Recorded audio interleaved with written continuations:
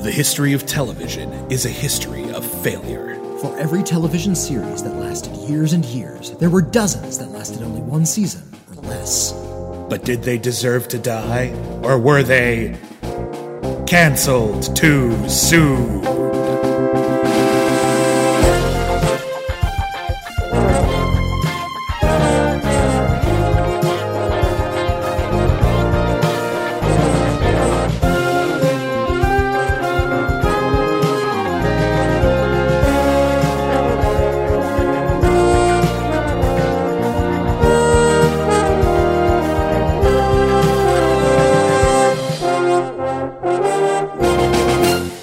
Everybody, and welcome back to Cancel Too Soon, the podcast where we review television series that lasted only one season or less. My name is William Bibbiani. I am a film critic for the internet. Everybody calls me Bibbs. My name is Whitney Seibold. I, too, am a film critic for the internet, and people call me... Hey, Guy. Hey, Guy. People don't call me. Please call me. I'll call you late for dinner. I feel like we did that joke recently. All this month on Cancel Too Soon, it is our pilot season, which means two things. One, we are reviewing only failed pilot episodes for series that never went to series, and we are also doing a whole bunch of bonus episodes for bonus podcasts. These are pilot episodes or podcasts that are going to eventually be exclusive to our Patreon listeners, but the pilot episodes everyone can listen to. We've already done Cancel Too Soon, the home game, which is all about a game show.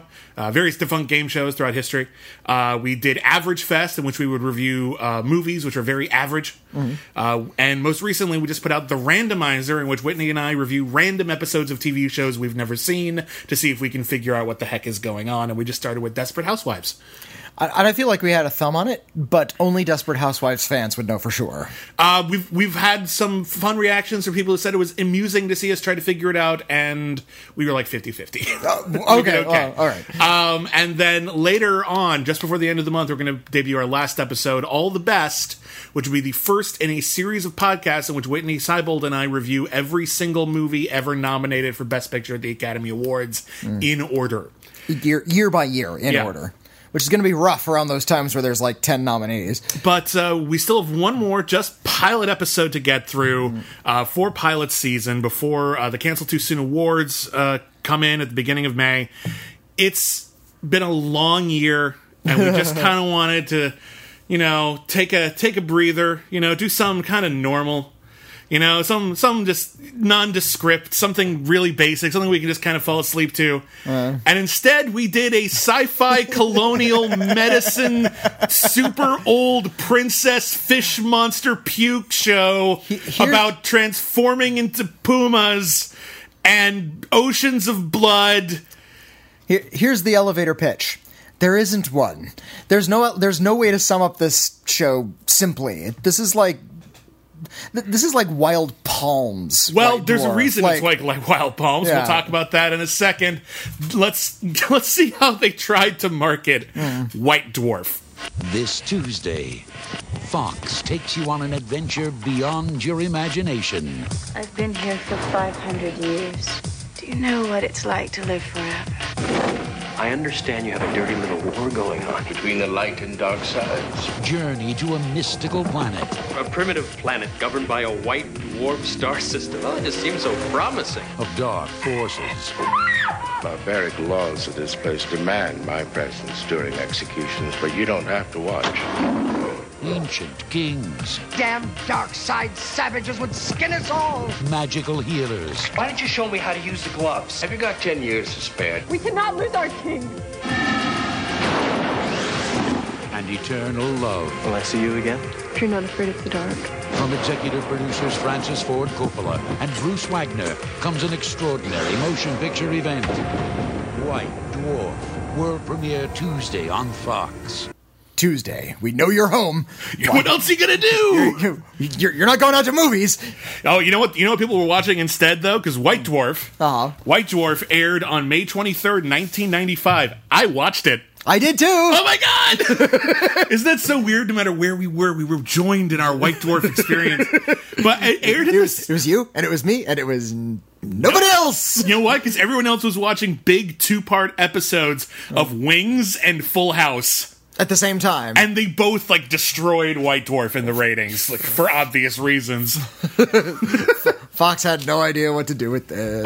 White Dwarf is a sci-fi series, or would have been a sci-fi series, ended up making into a TV movie, about a doctor in the future, and the year is 3050? It's a 3040. It's 3040. They actually say, and this pisses me off more than usual, because if you've heard me talk about like period pieces before, you know it always pisses me off when they give the year and then say AD. AD comes before the year. It stands for in the year of our Lord, and then the year comes after. Anno Domini it stands for. Yeah, that's how it works. So people always say AD after the year because that's how they know about BC. Anyway, this one, they do it doubly worse because they say in the year of our Lord, 3040 AD. You didn't need the AD. Well, you know what? You actually had it right for a minute. Maybe AD stands for something different. Maybe it's like hyphen AD, and it's like a star date. And we don't really know what year it is. Ooh. It's like in Dune, they say it's 10,191, but I don't think it's AD 10,191 because there's not humans or Earth. It just lets you and know. We don't know what year or what planet we're talking about. So it's someday. It's, just some point in the future. One of my favorite gags in any historical comedy is in Monty Python's The Life of Brian when they say like Judea AD 32 around tea time, right? Like, Thursday afternoon. Yeah, like that's gonna really oh, that narrows it down. Thanks. Anyway, it's AD 3040 and a highfalutin snarky drunk asshole doctor played by Neil McDonough from Legends of Tomorrow.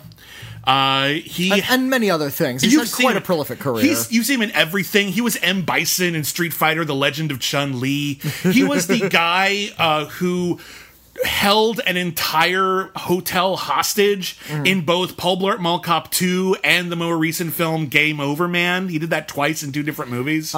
He played a character named Lieutenant Hawk in Star Trek First Contact. Oh, yeah. And Lieutenant Hawk was supposed to be a gay character.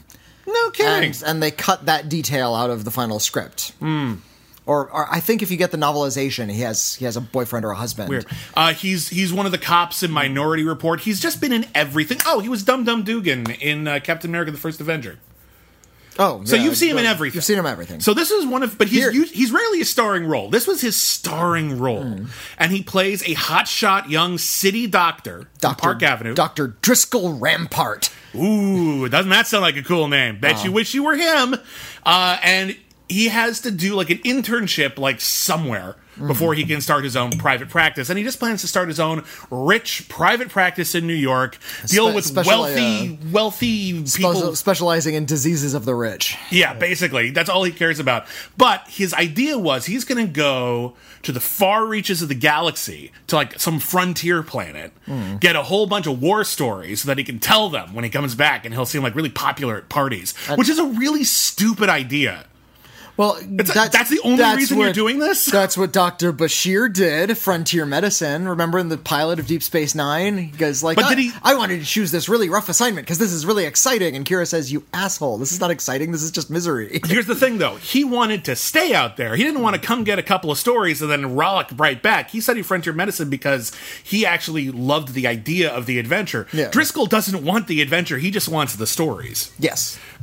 So he comes and he's very open about that. He tells that to everybody he meets. Yeah, like we're all gonna sympathize with you. Like he's just maybe the shittiest protagonist we've ever had. Well, he's a young cynic, and he becomes less cynical as the show goes on. So I think it's a good arc for him. The planet, which was called Rusta,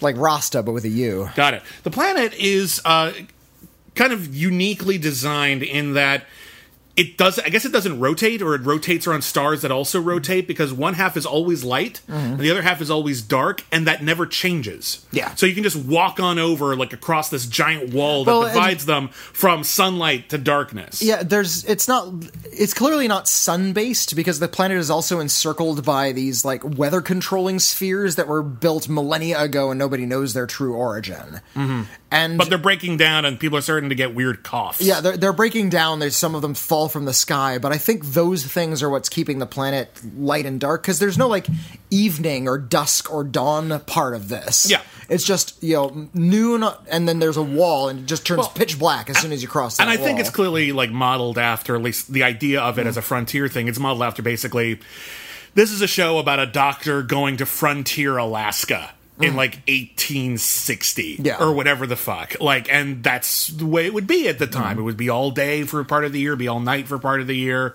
and it would mess with you. But there's also this weird fantasy crap going on. There's a whole bunch, and there's the deal. Usually, when you're seeing, like, some sort of show where there's weird fantasy crap, they'll, like, pick a thing and go with it. Like, and vampires are real. Or, and aliens have landed. This is, like, 80 different things going on at once. So it's really hard to tell what's important and what's just stupid. There's two kingdoms. There's the kingdom of the light and the kingdom of the dark. Mm-hmm. The kingdom of the light is ruled over by Hedonism Bot. Specifically, Roy Brocksmith, who of Steel Justice fame, basically reprising his role from Steel Justice. He found a niche as a performer. He's very, very good. We've talked about Roy Brocksmith before. He's in Total Recall. He spends most of the time reclining and talking up his own ego. He says, I have this pain in my side, and he takes off his shirt, and he's got this really elaborate corset on underneath. Mm-hmm. And Paul Winfield, we'll get to him, says, you need to take off your corset. I will not do such a thing! And Neil McDonough, like, learns very quickly just to flatter this guy, because that's all he's looking for. And meanwhile, the dark side is ruled over by an old guy in like King Wednesday from Mr. Rogers' Neighborhood. Yeah, okay, so the dark side... King Friday. The light side is like an Old West show. It's like Dr. Quinn, Medicine Woman, but in space. The dark side is like sub-Xena warrior princess fantasy. Like, you have a king who literally wears that giant, like, crown plastic butter crown, hat. Like this Burger King hat, but he wears it all the time, like, even when he's, like, riding around on a horse, and I'm just like, you don't have to wear it all the time, sir. Lord, you don't have to wear the helmet all the time. That's part of his skull. He's a space alien. Yeah. Eventually, we meet an immortal princess who actually wears that giant conical that big hat. Cone dunce cap with the cloth hanging off of it. I haven't seen in a movie in forever. Remember when that was a thing? I don't think that was even in the Adventures in Robin Hood in 1938. You know, that's something you only see in, like, high school stage, not even high school, like elementary school stage productions. Yeah. Mike Nesmith wore it in an episode of The Monkees. It's that sort of thing. All right. So, so we have the Doctor's plot and we have the plot of the planet. Let's, which one do you want to talk about first? Let's go to the Doctor's plot, because he's kind of the focus of it. Okay, so Driscoll Rampart is going to be serving under a doctor. Dr. Okada. Yeah, played by the great Paul Winfield. You know Paul Winfield from Star Trek II, the Terminator. You've seen him. He's a great actor. He plays a frontier doctor. He passed away kind of recently, didn't he, Paul Winfield? That was like 10 years ago, but it was still too recently. He was too young at the time, if you ask me. And died in 2004. I thought it was and he was only in his 60s, so it's tragedy on many levels. But he plays a frontier doctor. He's from this planet, and he has no patience. He plays like he actually is fine with Driscoll's attitude, but then the second he has a chance, he sabotages and humiliates him. And you can tell he's not going to put up with this guy from frame one. Because Driscoll's like talking and he's like speechifying out the window, and Paul Winfield is like just sitting in a chair rolling his eyes. Yeah, shut up, kid. You have no idea what you're talking about. Paul Winfield is actually out there healing the sick using techniques Driscoll has never even heard of. And Driscoll's just like, oh, it's not as dirty as I thought it would be. Oh, that's a shame. That won't be as good a story for when I get home. I'm going to drink now. Out of his little flask. Those techniques you mentioned involve some really clever backward-running film. Dr. Okada has these kind of magical rubber gloves. Tissue gloves that he takes out of a tray, and they just sort of like magically attach to his hands. And you can tell he's just taking them off. Yeah, you can tell they just snapped them off and they just ran the film backward. But it works. It looks kind of weird. Cool. Yeah. Like, it looks like magic gloves. That lets him like reach his hands like right into people's abdomens and just pull out whatever nastiness might be in there. The nastiness most commonly being the Godhead, which is a really nasty parasite that lives in a nearby swamp and like infects people really frequently. Yeah. And is really, really hard to get rid of because it like leaves babies inside you as it goes. So it basically burrows up your body to get to your brain because you have something in your brain that it wants to eat. Yeah, so it's this giant slug. Like, it's like... A spiky, gross red slug monster. Yeah, it's like the size of one of those little aliens from Men in Black who, like, controlled the video screens. And it just crawls around inside your innards, and it leaves eggs, and then the eggs start getting into your brain, and the eggs start driving you nuts, and apparently in the religion of this world, the eggs get into your brain, you don't get to go into heaven, and you're just like, what the fuck? That's pretty twisted. It's really gross. And it's especially twisted later in the movie when somebody is deliberately infected by one of those things, and it's put in the bottom of their foot, so it has the longest trip. It has to go up your leg and through your whole body all the way up to your brain. Delicious. So Driscoll Rampart, it turns out that he's not fully prepared for this whole Godhead thing. He passes out. He also has a weird moment where he's like, oh, there's Doctor, you're needed. And so Dr. Okada goes to handle the whole Godhead thing, and Driscoll is left alone, and he finds his way into a room with dead bodies in them, and he looks like he's never seen one before. And I'm watching this, and I'm just like, come on! I know he's a shitty young doctor, but you have to deal with the dead. That's actually like part of med school, is getting used to pathology. Yeah. Remember Ring of Terror from MST3K? Where the entire plot was med students dealing with corpses and being scared and eating sandwiches? Like, it's really bad. That's actually one of the worst movies I've ever seen in my life, to be perfectly honest. But there was a nugget of truth in it. Do you ever see that movie Pathology about like the hotshot drunk drug taking pathologists who would like one of them would sneak out into the night and murder somebody, and then when that body came back to the pathology lab, the other pathology students had to figure out how they killed him. That was the plot of the movie. That's actually a cool idea for a movie. It's kind of a fun premise. I saw Gross Anatomy, and I thought that one was kind of neat. I saw that one too. It's okay.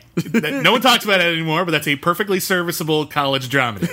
Starring Matthew Modine. And Daphne Zuniga. Ah, good old Daphne Zuniga. I always liked her. Anyway, we got off track. Because White Dwarf, it's easy to do when you're talking about White Dwarf. There's a lot going on. Okay, so meanwhile, at this whole clinic where Driscoll and Okada work, there's a trio of orphans. They're a trio of orphans. There's a pair of identical twins, one of whom is a normal young girl. They look like about what, 10? They're like 8. 8 or yeah, they're younger. I'm always bad with ages. They're 8. And but one of them looks like a normal little girl. The other one looks like an old lady in a little girl's body, kind of like the little kids from Akira.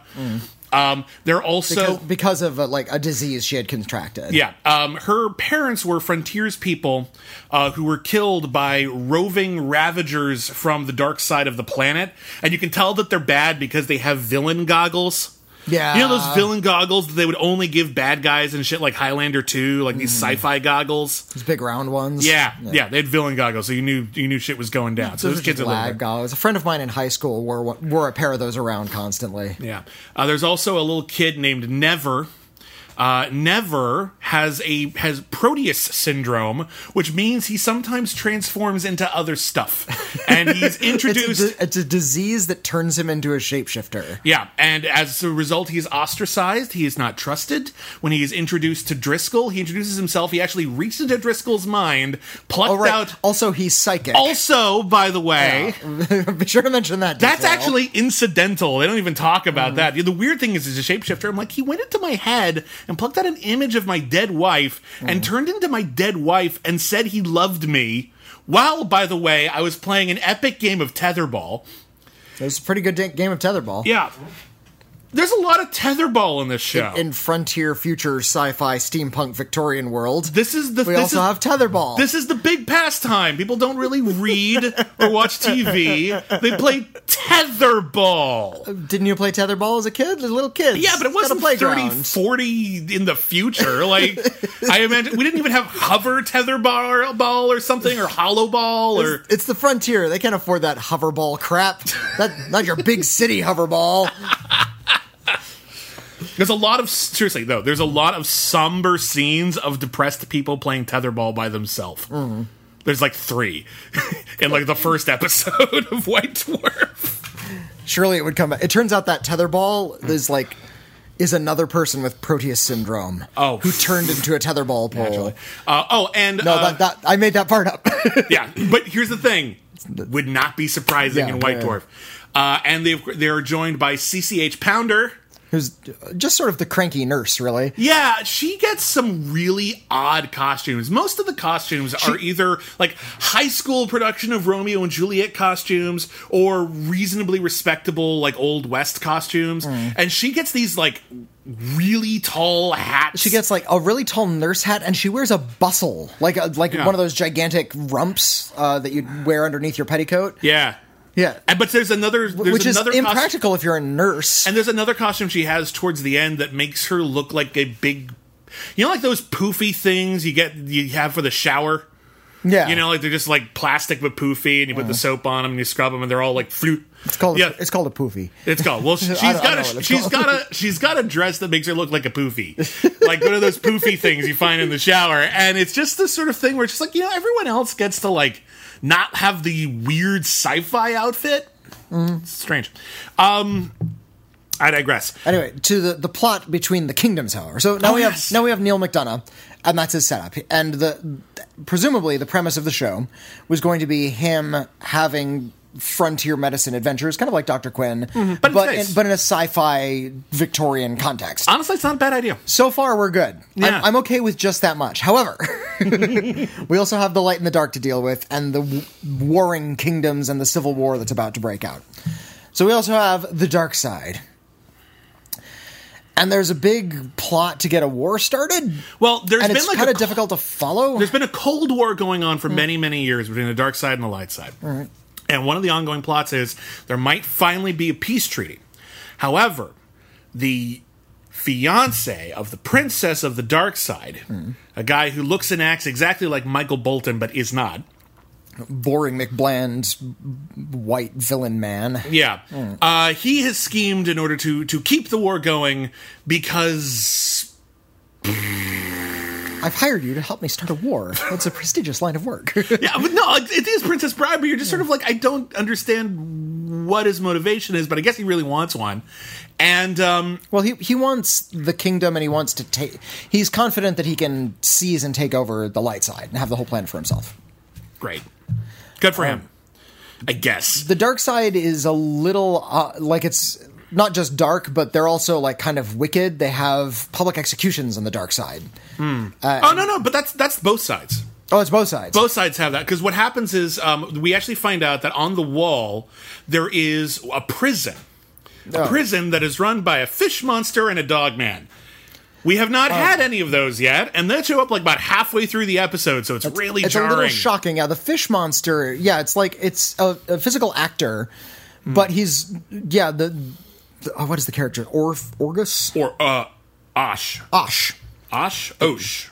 Osh. Osh. The character of Osh. Yeah. He's the Warden of the Keep. Osh, Warden of the Keep. And he has got a gigantic head that's about the size of his torso, and it's, practical effect, so he's got this big moving mouth, and he looks kind of like distorted human voice, so he speaks English. He looks kind of like the monster that shows up at the end of Evil Dead 2. Like a little, not that big, but pretty big. He looks like a person wearing that. Yeah.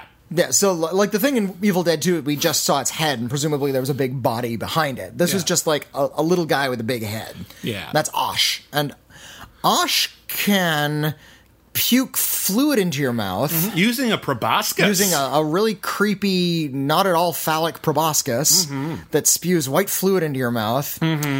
And when he does this, you cease aging. Yeah. And on this world, that is the ultimate punishment, is being force-fed this proboscis juice and essentially being forced to live forever. Now, live forever in prison. So you don't even get to enjoy anything. Yeah. Now, that said, they actually do take pretty okay care of you in there, but, you're bored the whole time. And we meet a person named Princess X. Lady X. Who is dressed like the princesses of yore with the conical hat. Because she's a character from Mega Man, I guess. And she's been alive for like thousands of years. And she hates it there, and she actually, the one thing that's actually kind of interesting, and I wish they'd have gotten a chance to explore it more, was she has this, Osh is in love with her. She is not in love with Osh, but they're the only people who've they've known for thousands of years. like they've been together this whole time, so they have this connection. Is also presumably immortal, or at least incredibly long-lived. We find out he is immortal, but he is devolving over time, and that within 100 years he will become a mindless fish monster. And the mindless fish monsters are what they use to execute people. Oh, I thought that was only Morgus. Was that Morgus or Osh who was devolving? I thought Osh was devolving. I thought Morgus was devolving. Everyone's devolving. I thought Osh was just Osh. Everyone's devolving should be a shirt with the big exclamation point. That's our. Go on the Devo website. They probably got something like that. Canceled too soon. The musical. Everyone's devolving. Exclamation point. Everyone is devolving. So Osh might be devolving. Morgus might be devolving, but yeah, Morgus is the dog man. Yeah. And he's normally proportioned, and he looks a lot like the orcs from Bright. Like he's got the bald head and the weird ears, but also like a little black dog nose. He looks like the dog version of the cowboy from that movie Freaked. Yeah, a little bit. Yeah, you ever saw that movie Freaked? Oh, well, it's a great comedy. It's really funny. Freaked is one of the finest pieces of cinema ever committed to celluloid. It's directed by Alex Winter, Bill from Bill and Ted. It's really a very, very funny movie. I like to think if there was anything strange in Bill and Ted, it was entirely due to Alex Winter. That's probably true. Yeah. Because Freak is one of the weirdest ass movies you'll see. You may have noticed that the White Dwarf sounds very strange. There's a reason for that. Oh wait, and did we get to everything? There's more to get to. We'll get to more plot. I think we've laid the foundation of where the world is set. And I think we've already clearly articulated why this show wasn't picked up. Because it's hard to sum up. Yeah. Okay. This show, well, first off, it was produced by Francis Ford Coppola, making his second appearance this month. Francis Ford Coppola and sci-fi don't mix terribly well, I think we've discovered. But you're fond of his Dracula, yeah? I think his Dracula has a certain Grand Guignol charm. I think he's like aiming for Ken Russell, and Ken Russell's sitting somewhere going, "You fool." Well, fair enough, but I still enjoy that movie. But that's fantasy. Well, yeah. Once it comes to like the big high concept shit, like The People or White Dwarf, and this comes written by Bruce Wagner. Now, Bruce Wagner writes weird shit. Probably his most accessible like piece of writing in terms of movies would be I don't think he's solely credited, but he wrote the screenplay for Nightmare on Elm Street 3: Dream Warriors. Okay, which is actually a good delivery system for weirdness. But you'll also notice that although everyone singles out Dream Warriors as being like one of the better Nightmare sequels because the whole dream powers make sense, there's also a lot of shit in that movie that makes no sense whatsoever. Like everything involving Freddy's corpse just getting up, the skeleton rising in the junkyard. And what's it doing in like that one abandoned car? It's really weird. So... But he also wrote the David Cronenberg movie Maps to the Stars, which is a very... I haven't seen that one. You know what? It's not his best, but it's very Bruce Wagner. Okay. And he also did, and you'll find out a lot about this if you're a Patreon subscriber, he also did the TV miniseries Wild Palms, which we reviewed on the Canceled Too Soon Monthly Movie, our Patreon exclusive podcast. And that's one of the weirdest TV miniseries in history. And not just because... It's not bad, though. Well, it was one that we really couldn't decide if it was good or bad because it was so ambitious and so odd. I think it's that there was a lot to be admired in it, even though we weren't sure if it was successful or not. That's my thing. It's very particular. It's very much its own thing, so that if it succeeded, it might still suck, but at least it was good at it. I don't really know. It was good at sucking? Yeah, kind of. Like, it's this sort of William Gibson-ish futuristic tale about Hollywood in the near future and a cult led by Robert Loggia at his craziest end that's saying something, taking over the world using hologram technology and sci-fi virtual reality drugs. And the Illuminati, and And you get to see like the little kid from Boy Meets World back when he was a little kid. As a psychopathic murderer. Yeah. It's really weird, man. White Dwarf is more of that. You know what? I'm First of all, we said on our Wild Palms episode that it was kind of the fact that it existed was a direct consequence of the success of Twin Peaks. Twin Peaks burst onto the scene. It was incredibly popular. Nobody really knew why, and it was very strange. And so it kind of opened the door for stuff, well, for the Bruce Wagner stuff. Equally ambitious, equally strange, equally opaque. And I kind of admire that there was this window was open and this little brief epoch of time in the mid to late 90s when you could slip in this weird crap, but before all of it failed and it slammed shut again. It's just weird that White Dwarf is one of them because it's expensive. I mean, it's not the most expensive show we've ever done by any stretch of the imagination, but this was not a cheap show. They had a whole bunch of sets. They had a whole bunch of different costumes. Obviously, they cheaped out on some of them. We've already made some comments. And it's got all of these random ideas and subplots running around. And there isn't a lot of focus to it, partially because I assume a lot of these would be, like, resolved over the course of the series, and it feels like they shot kind of a hasty ending in order to wrap it all up, make it work as a TV movie. But, like, as it kept cutting from, okay, and now Driscoll's having melancholy tetherball with the shape-shifting creepy kid, and then we cut to the immortal princess in the prison. That'll be important later. No, it won't. It will, because Driscoll goes to cure her of some disease, and they start a romance. No, that's a different princess. No, that's this princess. No, that's the princess. That's the princess of the dark side.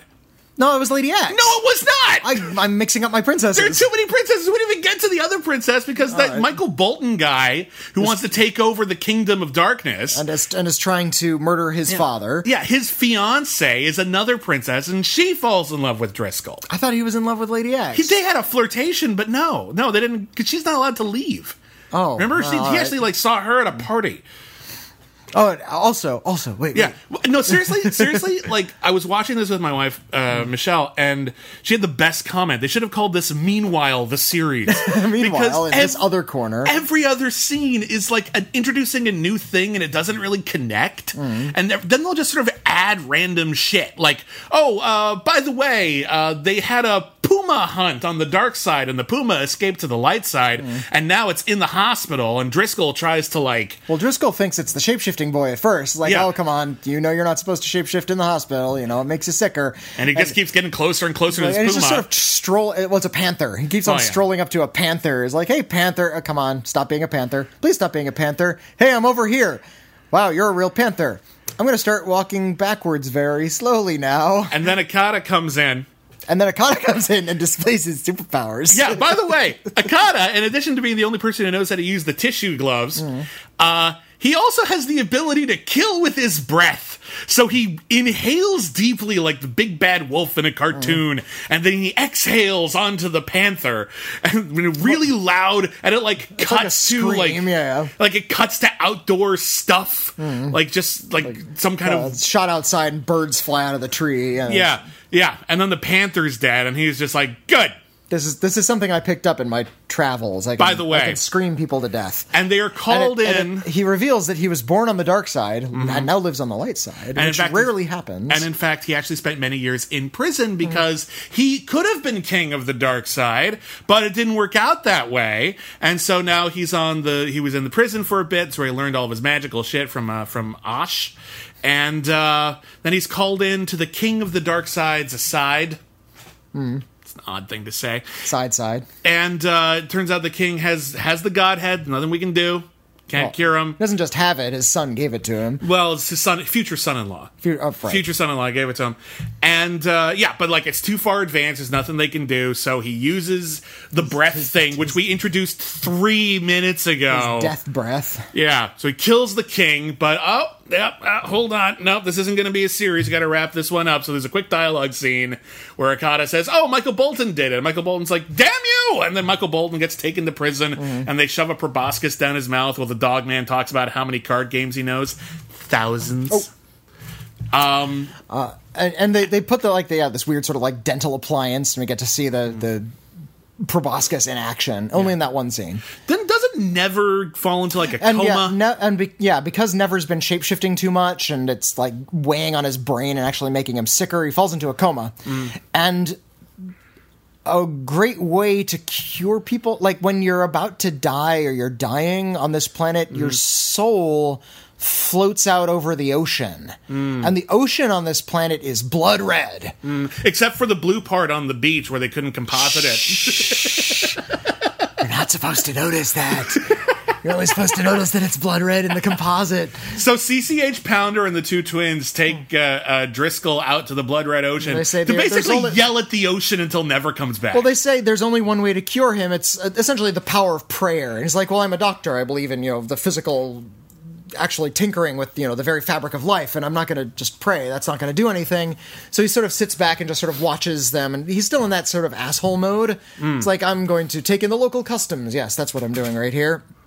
And then he realizes, oh wait, but this kid is dying. I'm going to do whatever I can to save him because I'm now more compassionate in this moment. That's his big change. He rushes out and starts screaming at the ocean. They scream out his name, and that calls his soul back. It's worth noting that this series is supposed to take place, like this pilot episode is supposed to take place over the course of 6 months, which I'm pretty sure is something they added in voiceover to make it seem like he had more of a journey. Yeah. Because it ends with they've saved the peace treaty, Never's okay, and then Driscoll's got to go back home, but then he comes back in a few months realizing he missed the place, and this is where he's going to stay now. And I just feel like they probably just would have cut that last bit out and had him just continue his adventures on the show. Yeah, there's no reason to take him home yet. The weird, well, because he said at the head, that he was only going to be there for 6 months, right? But this, and you'd all think the he would just events sort of like sent a telegram saying, "No, I'm staying." He didn't necessarily have to leave, wait a year, and then come back. I feel like the first season would have been those 6 months, though. Like all of these events, they're kind of epic, but they could have taken place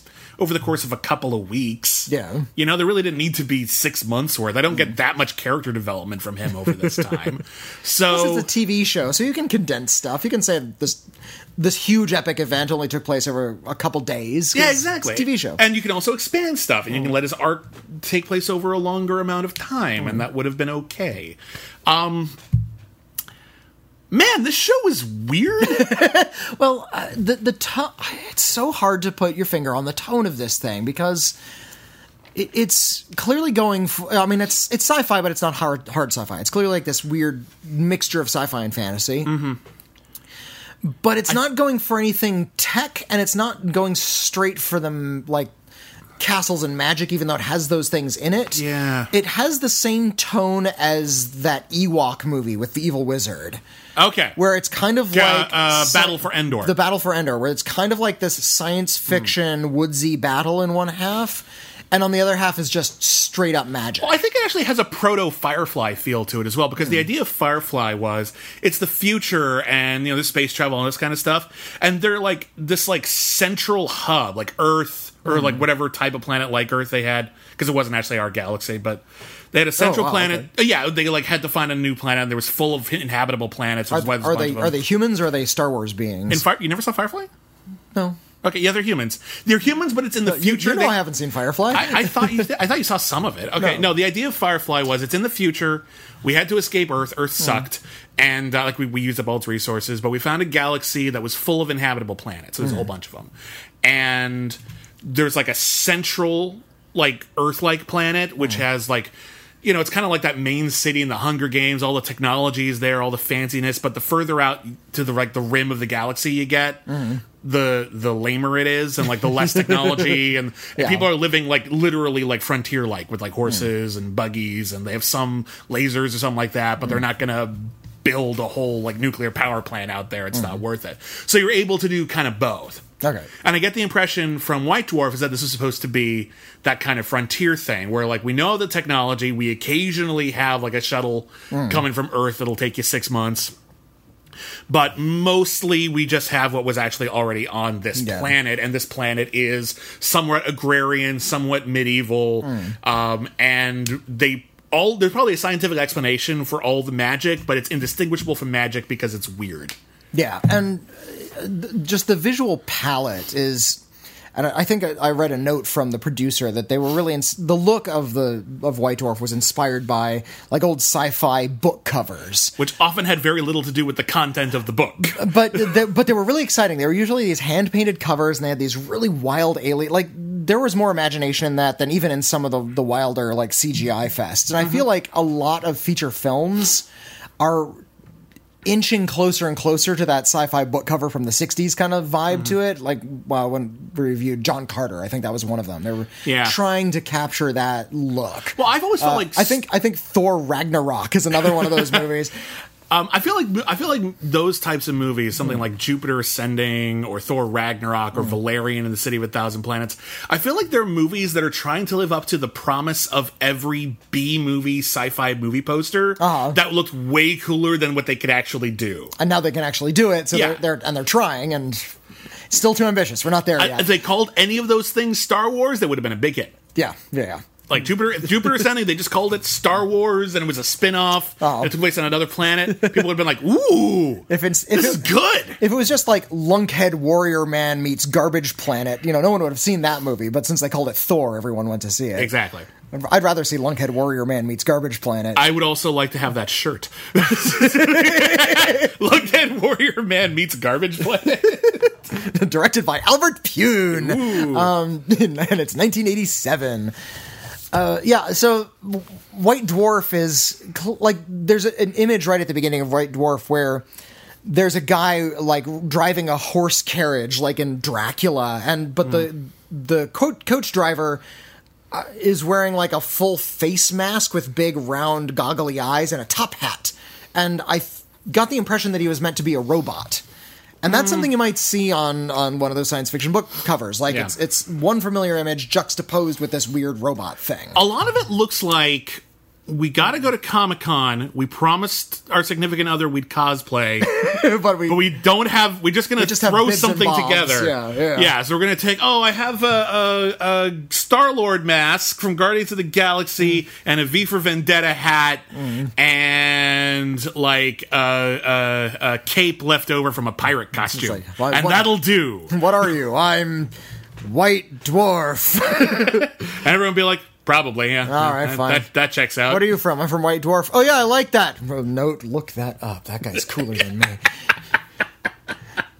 Hey, listeners, if you're into cosplay, try that sometime. Make up a costume, try to pass it off as something totally legit, and see how many people you can fool. I've been to so many Comic-Cons. Every once in a while you see like a cosplay that's just so good that just like they popped off a screen or something and they're really great. Yeah. But truly the best cosplays are the 1%ers. Yeah. Where you're just like, wow, I'm the only other person in this room of 50,000 people who got that. Hey, you're Bondo Man. Yeah, I'm Bondo Man.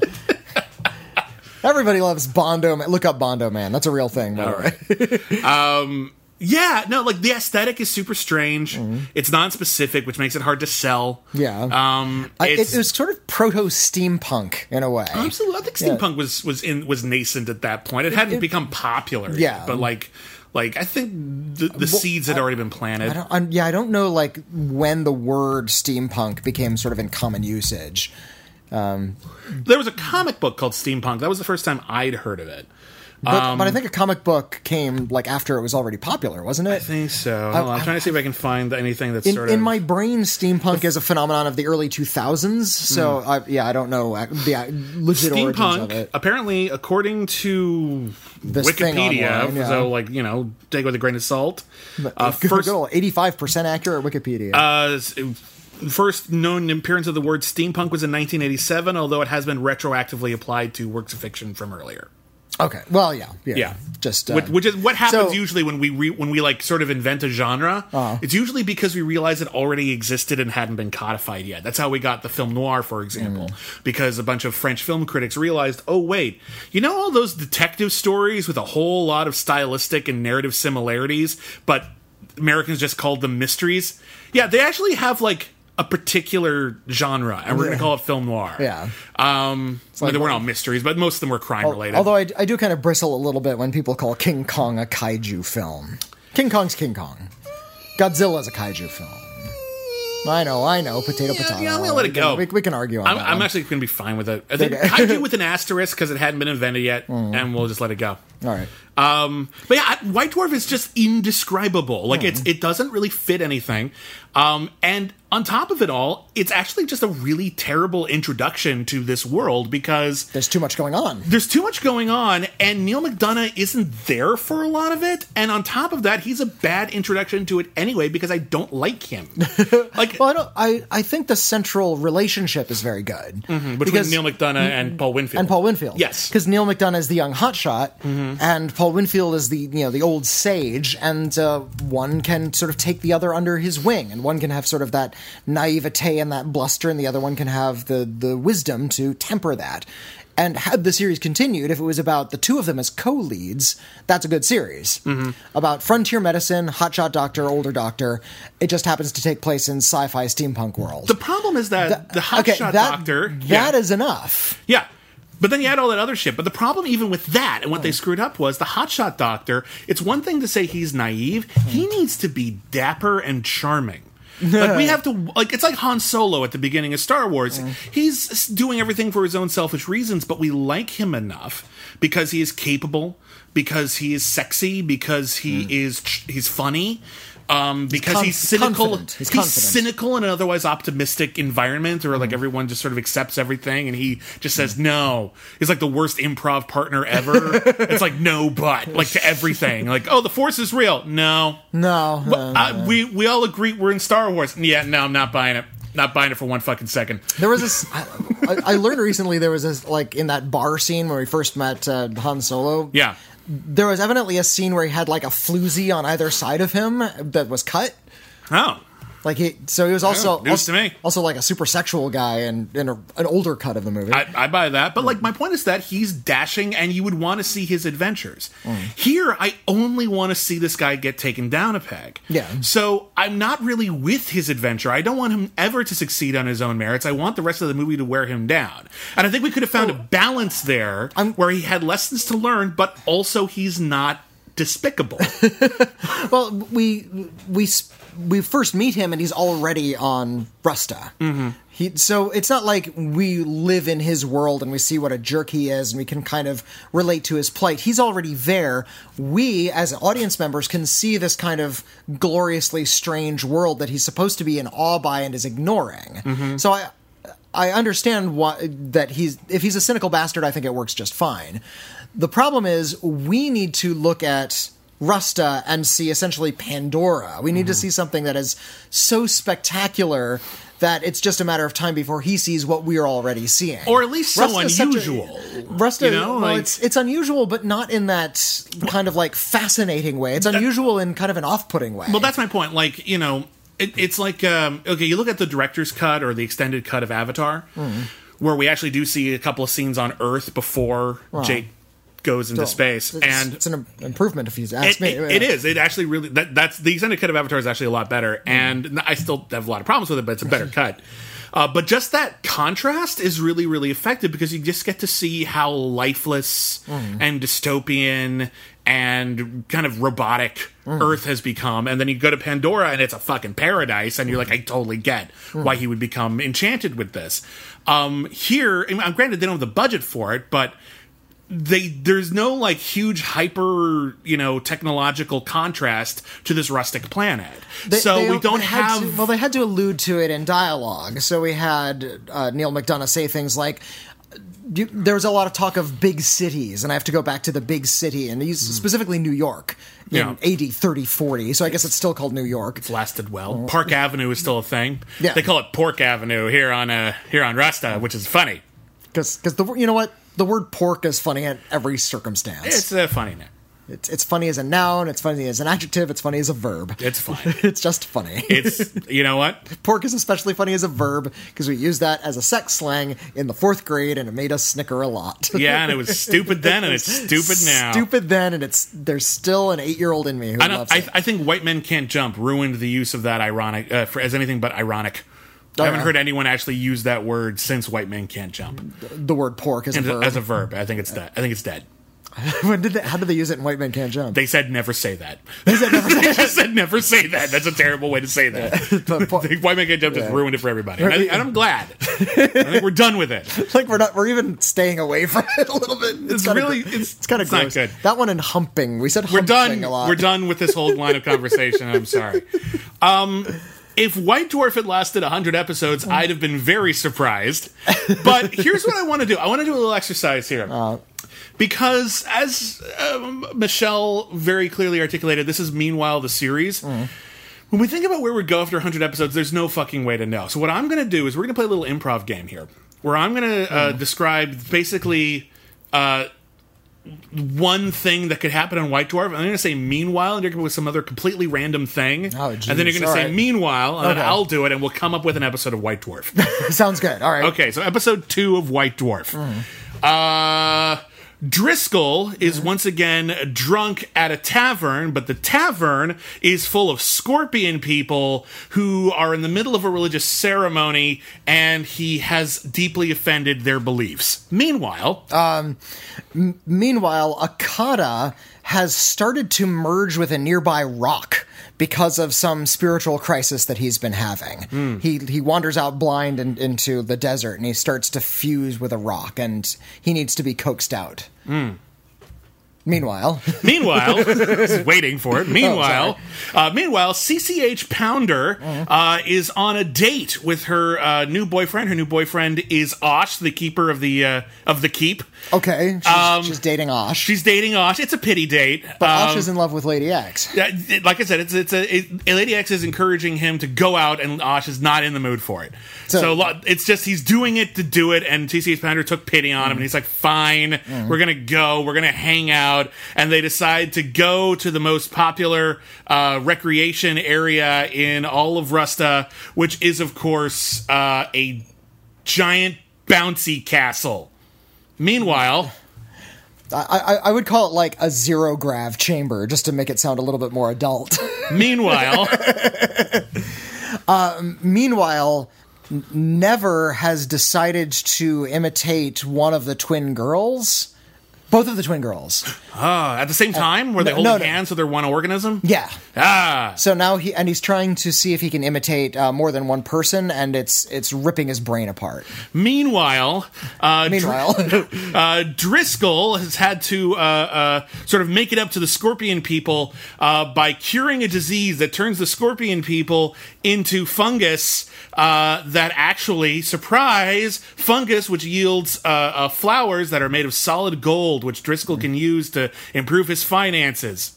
Meanwhile, Akata, who is now half rock, half man, pieces of him begin to break off, and he begins seeing visions of people from his past, which are clearly, in the eyes of the filmmaker, symbols for the devil, and we get sort of Christ suffering in the desert as a symbol, and pieces of him break off and burrow into the desert, offending the scorpion people below. Ooh.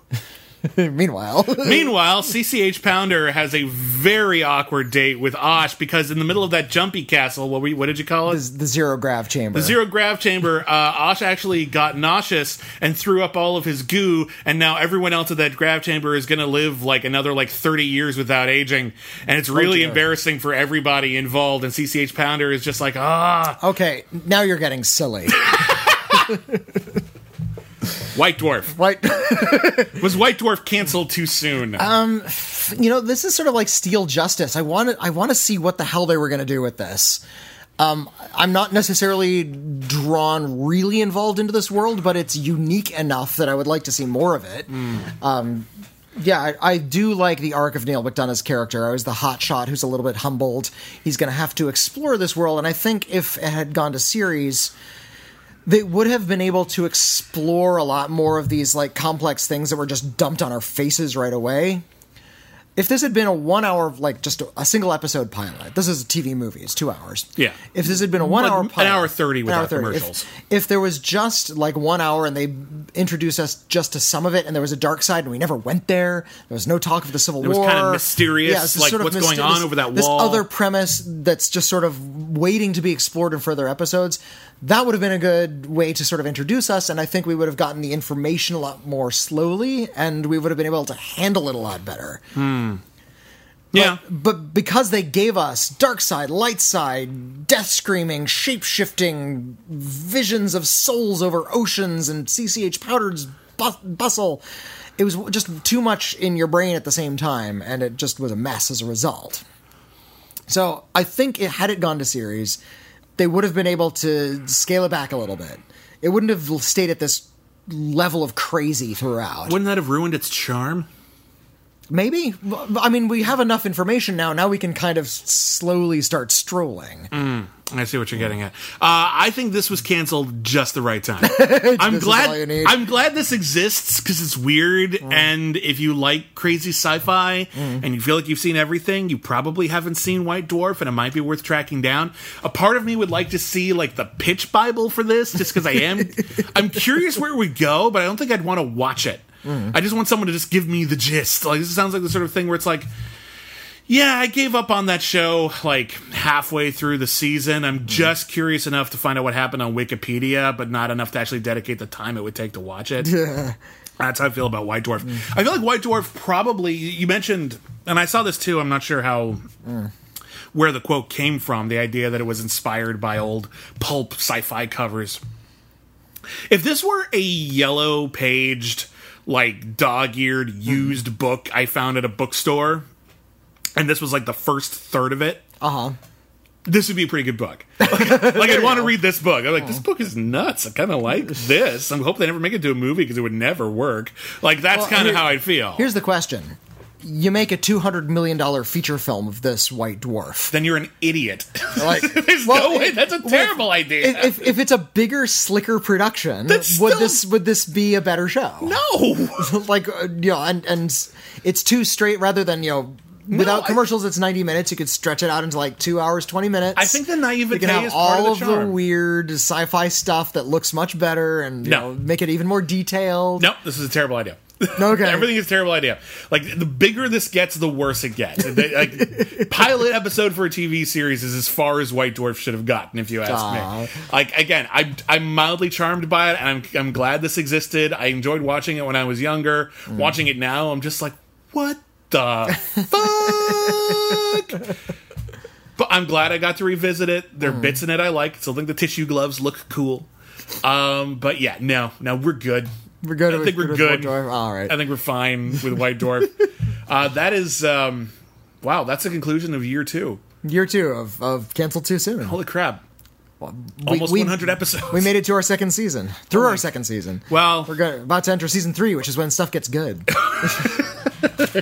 God help us, we hit season 6. We had a little bit of a stumbling block when we killed off Yar. 6 seasons in a movie. Is that's the rule? 6 seasons, 1 movie, and that's it? This Community had a joke about that, where it's a show we still haven't done yet, The Cape. Like, characters on Community were like big fans of The Cape, and they kept saying it's going to last 6 seasons in a movie. That was the plan. 6 seasons in a movie. Yeah, the Cape was canceled after I think 10 episodes. It didn't even last that long. Yep, 6 seasons in a movie. That's one of the show's most quoted lines. 6 seasons in a movie. Yep. You know what? American TV scheduling allows certain shows to like just go on forever and ever and ever. And once you reach season 10, you're well past your prime. Generally speaking, what show got soap operas notwithstanding? Yeah, those never end. There's never like a season. They just kept going. What show like hit its stride in season 10?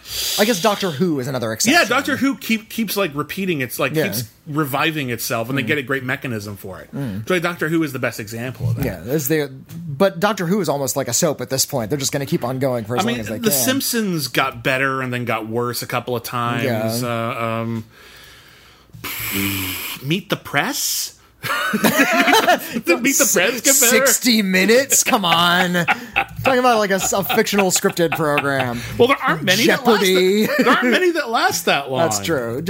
But you look at something like Friends. I think Friends lasted 10 seasons. Oh yeah, and the last few seasons I think even Friends fans would agree. South Park got better as it went along for a while there. Did it? For a while. For a while. I don't know. For a while. Like, it started off okay. There were a couple seasons that were shit. Then it hit a groove for a bit, and then it started to suck, and I don't even know. I haven't watched it in forever, so I don't know. CSI? I don't know. I haven't watched it. That's fodder for the randomizer that gets picked up. And the Law and Order shows just sort of held steady. Yeah, they never crested, they never troughed. They were just good, steady, solid entertainments, kind of straight through. But yeah, it's hard to think of shows that really get good like in year 8. So I think 6 seasons is a good, healthy length for any TV show. Yeah, and I'd love to hear from our listeners if you have some idea as to like a good TV show that really started to crest late in its life. Yeah. Like the last season was the best season. Yeah, maybe that. So email us. Let us know shows that got better as they went on and got old. Not just like after like 2 seasons, but after like season 5 started to get better. Be very curious to find out about that. But also, we should talk about this now. We are about to take a break. Yes. 1 week break, 1 week off. Nothing crazy. So that we can start preparing for the next year's worth of shows.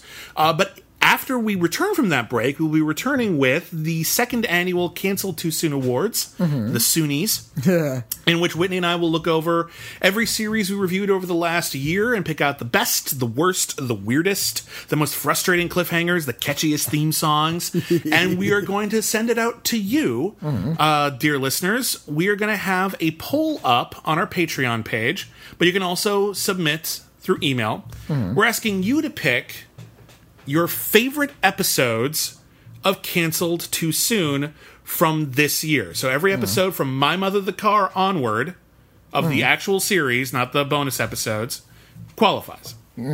So you just tell us your top 3, rank them. Let us know 1, 2, 3, your first favorite, second favorite, third favorite. We're going to have a page on that for Patreon. And if you're not on our Patreon, we understand. Email us, canceledtoosoon@gmail.com. And we're going to put everyone who votes, you only get 1 vote for customer. Everyone who votes, we're going to put your name in a hat. And we're going to pick 2 winners when all is said and done. In addition to announcing what episode won. Yeah, it doesn't matter if what you voted for won. Your name goes in a hat. Yeah. We'll tell you what everyone's favorite episode of Cancel Too Soon was, and we'll try to give you more shows like that in the future. But if we draw your name out of the hat, the winner will get to force us to do any Cancel Too Soon series of their choice. Only rule is it has to meet our rules, and we have to be able to find it. That's it. Yeah. If we can do that, we have to do it. If you have some savvy way or some way to access the show that we may not, let us know. Like if it's hard to find, but you have it on VHS or something like that, we can have a conversation. But and then a runner-up will get to force us to do an episode of the Cancel Too Soon monthly movie of their choice. So you'll be able to force us to watch any TV movie, miniseries, special, anything at all. Again, we just have to be able to find it. Okay. So either join us on Patreon, put a comment on the page that we're about to put up there, or email us, canceltoosoon@gmail.com. Make sure you put Cancel Too Soon Awards in the subject heading so we don't miss your vote. Yeah. And then we will announce the winner on the next episode of Cancel Too Soon in 2 weeks. Sounds good. Should we read some letters? We should. Okay. And we also just read your letters, as you well know. And also we have one more bonus episode for the pilot season, where we're going to all the best will be coming up in a few more days, and that will be as soon as we catch up with those movies. All the best again. It's the show where we'll review every Oscar-nominated Best Picture in order. And so you do have one more episode coming up before the series. So. Here's a letter from Omar. Hello, Hi, Omar. Dear Bibbs and Whitney, I'm excited to hear about your 4 pilot projects. Ooh. I think the random episode one sounds like a great idea. I'm annoyed that I never thought of doing that.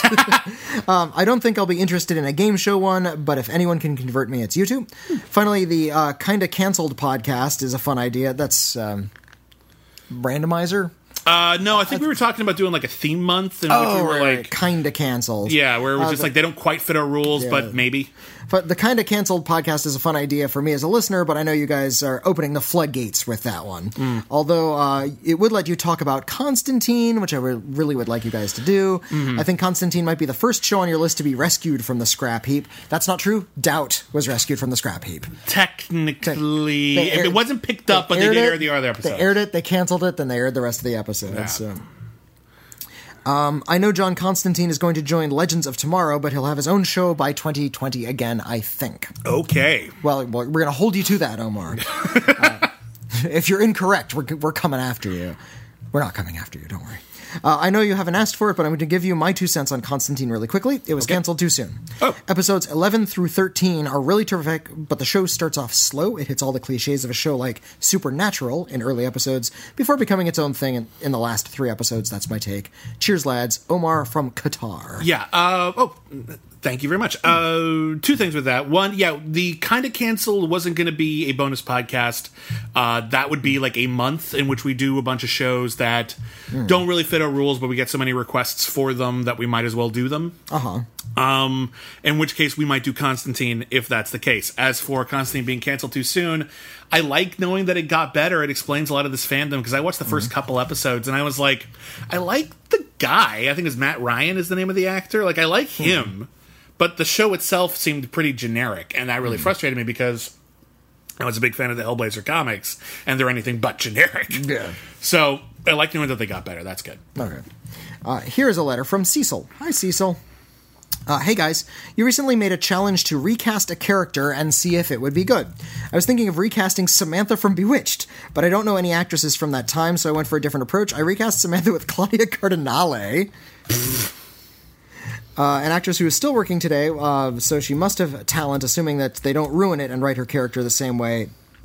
That would have the feminist message, but also a race message. Well, Claudia Cardinale is Italian. She's Italian. Yeah. Could see it. Mm-hmm. Claudia Cardinale, you know her from Fitzcarraldo, 8.5, The Pink Panther. She's good. Talented. It's an interesting thought experiment, though. They'd have to rewrite Darren a bit. Maybe? Maybe? I don't know. You could have a kind of like a drop. Hey, listen, we replaced Darren's. Why couldn't we replace a Samantha? just switch them all out. Boom. Oh, hey, Claudia. Here's my idea. They're all Estelle Winwood. Ooh. Every last one of them. It's a show of a dozen Estelle Winwoods living together. You just described my fantasy show. It's the best show ever right there. It's called Winwood Wins. Any which way but Winwood. Every which way. And Winwood. Here's another... Winwood lose or draw. Another one on that same... same light. Topher writes in. Greeting, Whitney and Bibbs. I enjoyed your show on Alexander the Great. By the way, you might remember the quote about Alexander weeping from Die Hard with Hans Gruber's audition of Benefits of a Classical Education. Mm-hmm. I'm writing to address you a challenge, classic shows that could have cast someone else. I have one general suggestion and one specific one. By the way, these are all shows I watched. Generally, every detective show in 1975 could have someone from another show. James Garner could have been Beretta. Robert Blake, Beretta, could have replaced Michael Douglas on the streets of San Francisco, who could have been... who could have been cast in Hawaii Five-0. Heck, I'd even say Hal Linden from Barney Miller could have been cast in McCloud with no issues. The only one I see as truly owning the role was Telly Savalas in Kojak. Yeah. I don't know, Robert Blake and Beretta. I didn't really watch it. He's not Rockford. I didn't really watch it. James Garner is Rockford. Period. James Garner is James Garner. I will say, if you think that's funny, you should make sure you check out the pilot episode for Look Well, because they basically make that joke. Yeah. Where the idea was Adam West was one of those like cops whose name was the title of the show, but everyone confused him for Banachek and every other one. Banachek and Bannigan and Bennigan and Brennigan. Yeah, these are all the same show. Now onto a specific one, Wonder Woman. I can think of 3 actresses working then who could have been cast instead of Linda Carter, who subsequently became household names later. It should have been A, Suzanne Summers, who would go on to star in Three's Company 2 years later. That would have worked. Would have been a different vibe. I think it would have been a different vibe. Mm-hmm. I kind of see it. Maybe. Catherine Bach from the Dukes of Hazzard. Dukes of Hazzard was 4 years later. Okay. That might have worked. Or... Jacqueline Smith, who would do Charlie's Angels. I can definitely see Jacqueline Smith. That makes sense. She would have owned the role, and if we got Linda Carter in her place for Charlie's Angels, that would have been just fine too. Yeah, I could see that. Yeah, Linda Carter would have been a fine angel. Linda Carter works in anything. All the best, Topher. Hey, Topher. Okay, let's see what we got here.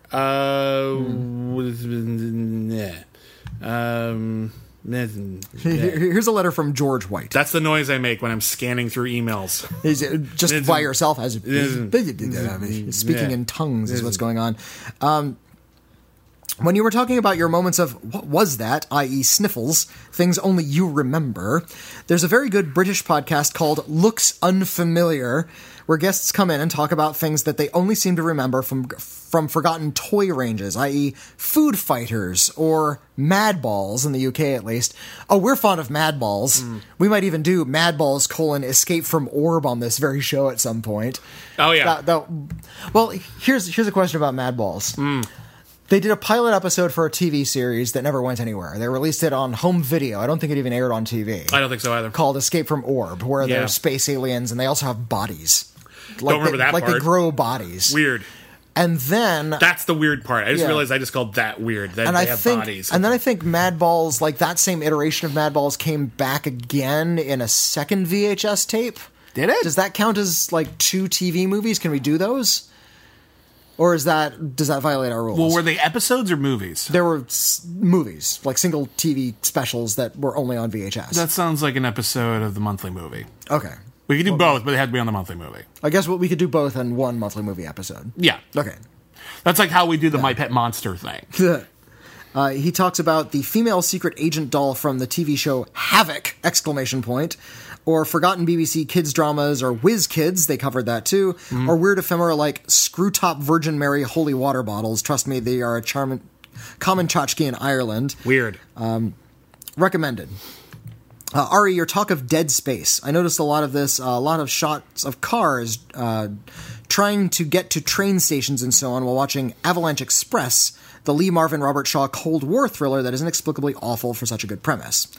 So he's talking about how the toys were used in this one spy thriller. And why? Well, both Robert Shaw and director Maud Robson died in post-production, and not even a salvage job by Roger Corman's brother Gene and Monty Hellman could save it. As for the Batman toys on the show, other actors considered for the role of Batman before Adam West were Lyle Wagner and later Steve Trevor, who went on to do Wonder Woman. But DC wanted Mike Henry. I don't know Mike Henry. Later probably best known as Buford T. Justice's idiot son and Sally Field's fiancé in the Smokey and the Bandit films. Okay, now I know him. I have other points to make, but I'll keep them for another letter. Yours, George. Okay. Here's one from Paul. Hi, guys. I just love the Cancel Too Soon podcast because of the enthusiasm that you both bring to the table. Each week is like a stroll down memory lane, potholes and all, smiley face. Now, forgive me if you've already addressed... Is it an emoji or an emoticon? It's an emoji. Oh, fancy. Yeah. Now, forgive me if you've already addressed the theme of this proposal, but while growing up in the 70s in the Midwest, I was a big fan of live-action Saturday morning programming because the programs were a nice change of pace to the normal slate of cartoons. Among the ones I watched and enjoyed were Space Academy, Arc 2, and Korg 70,000 BC, all of which sadly lasted just one season. Have you considered featuring any of the above for a dashing episode of Canceled Too Soon? If so, I cannot wait to sit down with a bowl of Kix cereal and enjoy the journey back to a simpler time as you two tackle one of these gems with your usual superb aplomb. I don't think those three specifically were on our list, but we do have stuff. We keep meaning to do Lidsville. Yeah, the Sid and Marty Krofft acid trip from 76, I think that came out. Monster Squad was a live-action 70s kids show from the Saturday morning. We did that one. It's true. We haven't delved too deeply into the world of kid-friendly programming and Saturday morning cartoons because a lot of the cartoons we look into were repackaged, and we're wondering how to tackle a lot of that, so we're just putting it off until we can figure it out. Yeah, the whole rule about lasting one season or less is kind of weird once you get to some of the syndicated stuff, and also once you get to some of the animated shows where they were produced all in one chunk. So there are 60 episodes, but only one season, and it's like, is that really the same thing? And some of them are daily shows. Sometimes it's just a matter of too much volume. It's like, this is one season, but 65 episodes. That's a lot. It's a chunk of our time. It's a big chunk. So we've been reluctant to do it for that reason. And also everybody has different strange experiences with a lot of Saturday morning and kids programming, of which there was never any shortage. Yeah, so and there's a lot to go through. Glut of short-lived, obscure kids programming out there in the world. There's been stuff I've been wanting to get to personally, and we just haven't had a chance to. I still want to do Benji, Zax, and the Alien Prince, which was the one where Benji the dog met a robot and an alien prince and got in adventures. That's a thing. I've been looking into Project Geeker recently. Oh, God. It's Doug TenNaples series after Earthworm Jim. Yeah. So I vaguely remember Korg. I don't know the other two that you mentioned in your letter. I feel like I might have seen some of Arc 2. I don't know. Like, they kind of blend together. But yeah, we'll start looking into and amassing it. And again, another issue is our access. If we can see these shows, we'd be happy to cover some of them. Yes, and our goal is always to be able to watch every episode of a thing if we review it. Sometimes that means we can't review it at all. Sometimes that means we can only review like an episode or two, and we feel like it's probably best to try to track stuff down. There is no shortage of material, and yet there are, however, pockets of TV that we really haven't touched a lot. We only did one game show on Canceled Too Soon, which is one of the reasons why we suggested it as a bonus podcast. We haven't really delved into reality TV, which is something that someone mentioned that we should probably do if the randomizer gets picked up. We should just random episode of like Real Housewives of so-and-so would probably be an interesting watch. That'd be a good reason to get into that. But we haven't done as many cartoons as we'd like. We haven't done as many sitcoms as we thought we would have by now. And I think next year we need to really dedicate ourselves to doing more of those, because it's a huge bounty of forgotten television, and we really haven't done a lot of it. An embarrassing bounty. Yeah, so we have a lot more stuff to do, and we will put those on the list. Thank you for the recommendations. Let's do one more letter. All right, here's a short one from Steve. Hi, Steve. I'm sure others have mentioned it, but there was a comic called Space Family Robinson, which I believe Irwin Allen based his series on. Oh, like literally? I think it was not related to Lost in Space. I mean, Lost in Space was clearly inspired by Swiss Family Robinson. Yeah. And he pitched it as Space Family Robinson, but I think someone else already had that idea first. Well, and also wrote it into a comic book. Also, just the idea of taking classic literature and putting it in space was not new either. Forbidden Planet is William Shakespeare's The Tempest, but in space. I think it came out more or less concurrently with Robinson Crusoe on Mars, which is, of course, an adaptation of Robert Louis Stevenson's Kidnapped. Of course. No, you're thinking of H. Rider Haggard's She. That's what it's in. That's what I'm thinking of. Sorry, yeah. No, and Star Trek was also pitched as Wagon Train. Wagon Train was a popular show, and they said and the elevator pitch for Star Trek was very famously Wagon Train to the Stars. So yeah, they just keep on wagon training. They're traveling through space. And I think that notion was just sort of leaking out into the consciousness at the time, having that sort of frontier idea, but the frontier is now space. It was the 50s and 60s. It was when we were talking about the space race a lot. We hadn't reached the moon yet. It was on people's minds. So yeah, it kind of makes sense that Star Trek and Space Family Robinson should land at the same time. And I find it curious that within a year of each other, we have new iterations of both of those shows. There's a new Lost in Space and there's a new Star Trek. One of them is good. But I did look it up just now, and Space Family Robinson does predate Lost in Space. Yeah. Although apparently after Lost in Space came out, they started calling Space Family Robinson Lost in Space. they just took the name? I don't know if they just took it, but they started like adding that as sort of like, it's kind of like this. I'm like, oh, okay, shit. So I think there it's kind of a coincidence, but who knows? Was it Irwin Allen sanctioned project, or is it just? No, I think it's a separate company. Yeah, that's what I thought. Yeah, it looks to me like the similarity is somewhat coincidental. Yeah. But maybe, I don't know. Do you want to do a longer letter? All right, this is the last letter. Last one. This one comes from Bone Steel. Hey, Bone Steel. Love you, Bone Steel. Yeah. Hello, men of podcasting. Thank you. It makes us sound like a calendar. Yeah. We are men of podcasting. It's just us fiddling with microphones. But we're shirtless. That's the point. Yeah. No, I'm wearing a nice shirt. Oh, I see. Is it open? At least showing off a little beefcake there? Men of podcasting? When people want to see the shirt. Oh, it's a nice shirt. I told you it's a nice shirt. They bought the calendar for the shirt, of course. It's a good shirt. That's exactly why. People want to see us podcasting. That's the gag. This is about The People. Full disclosure, I haven't seen The People, nor have I read the books. However, based on your conversation, I have a pitch for a reboot. Nice. Episode 1. Melody is brought into this secluded community as a new school teacher. The children behave oddly, and the townfolk are divided on her presence. Some are hostile towards her, while others treat her as a curious oddity to be wary of. Nevertheless, she finds the remote location a refreshing change from the city life, thus she is determined to stay. So far, you're describing White Dwarf. Okay. Oh my God, there's a lot of overlap. A little bit. Oh my God, there is a lot of overlap. They're both Coppola productions. Coppola, you have weird obsessions. Doctor goes to sci-fi location. That's his premise. That's Coppola! Melody befriends Dr. Curtis, who has already ingratiated himself into the community. He admits that the children and the community is odd, but does not believe that there are sinister motives at play. Behind the scenes, however, there is the matriarch of the community, Maud, who is at odds with Lily, a 20-something, who is brought in for control/influence. Lily wants to bring the community out of isolation, while Maud does not.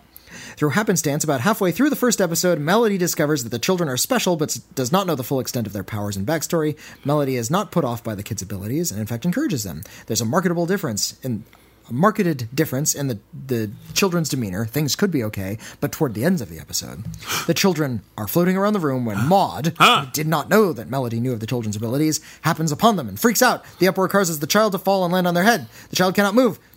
Oh, no! Well, this is what happened. Yeah, well, it's a reboot. You don't need to change everything. Okay. We're going to get to more. They need help, but who they turn to is something like this has never happened in their society before, and that's the cliffhanger. Sorry, I think I swallowed a bug. Okay. There's so much gasping. Oh, my God. In episode 2, Dr. Curtis is brought in to help the child and learns of the children's powers. The rest of the season follows 3 different storylines. 1, characters from the outside world are slowly brought into the community, some with positive reactions. 2, the children learn about the cultures and customs of the outside world, also while developing their abilities. It is soon revealed that everyone in the town has powers, and they too start learning about the outside world. The power struggle continues, and it is unclear why now, after all these years, outsiders are starting to happen upon their secluded community. Is Maud causing this as a way of stoking fears, or is this Lily doing this to force their community out into the open, or is something due to the presence of Melody? Season 2 would be about the community venturing out into the surrounding towns and making their presence known more. Season 3 would be a full-out reveal to the world and who they are. Season 4, they would jump the shark and would have a crossover with Rot Realty. I was literally just about to say, I like it, but can you make it an episodic series about lawyers? Yeah. I was literally just about to make that joke. It's a good show, but it needs a lawyer. Hope this letter's not too long. As always, love the show, Bone Steel. Thank you, Bone Steel. Yeah, The People was weird. So was White Dwarf. The People was weird. Coppola's so fucking weird. And we have more Coppola to talk about this week. Because on Critically Acclaimed, our other podcast over the Schmoes Know iTunes feed and the SK Plus YouTube channel. We're going to be... It's a cup of Coppola over there. Yeah, we're reviewing all of the Godfather movies and Avengers Infinity War, so be sure to check that out as well. Avengers Infinity War, almost as weird as a Coppola joint. Almost as weird as White Dwarf. No, I think it's as weird as White Dwarf. Maybe Steel Justice. Everybody, thank you very, very much for listening to year 2 of Canceled Too Soon, which has not been canceled yet. Because we're the ones in charge of that. We belong to no man.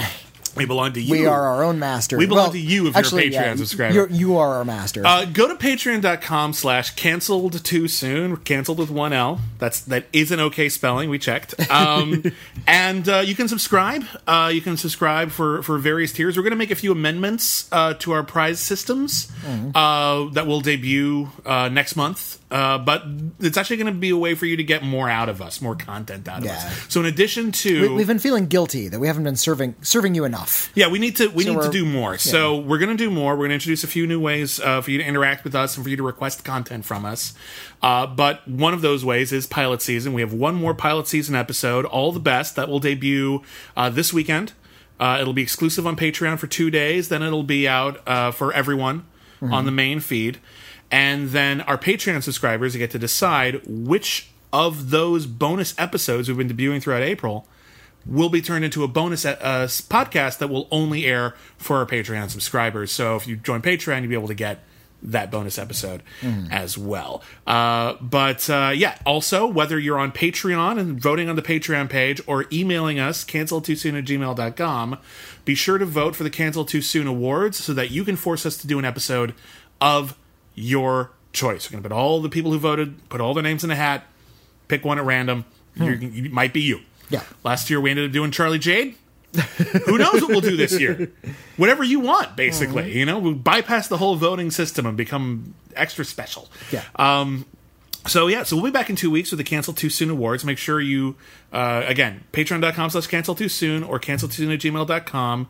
Cancel Too Soon Awards, your top 3 favorite episodes of this show. Not shows that we've reviewed, episodes of the podcast. And we're going to use that to steer content in the future.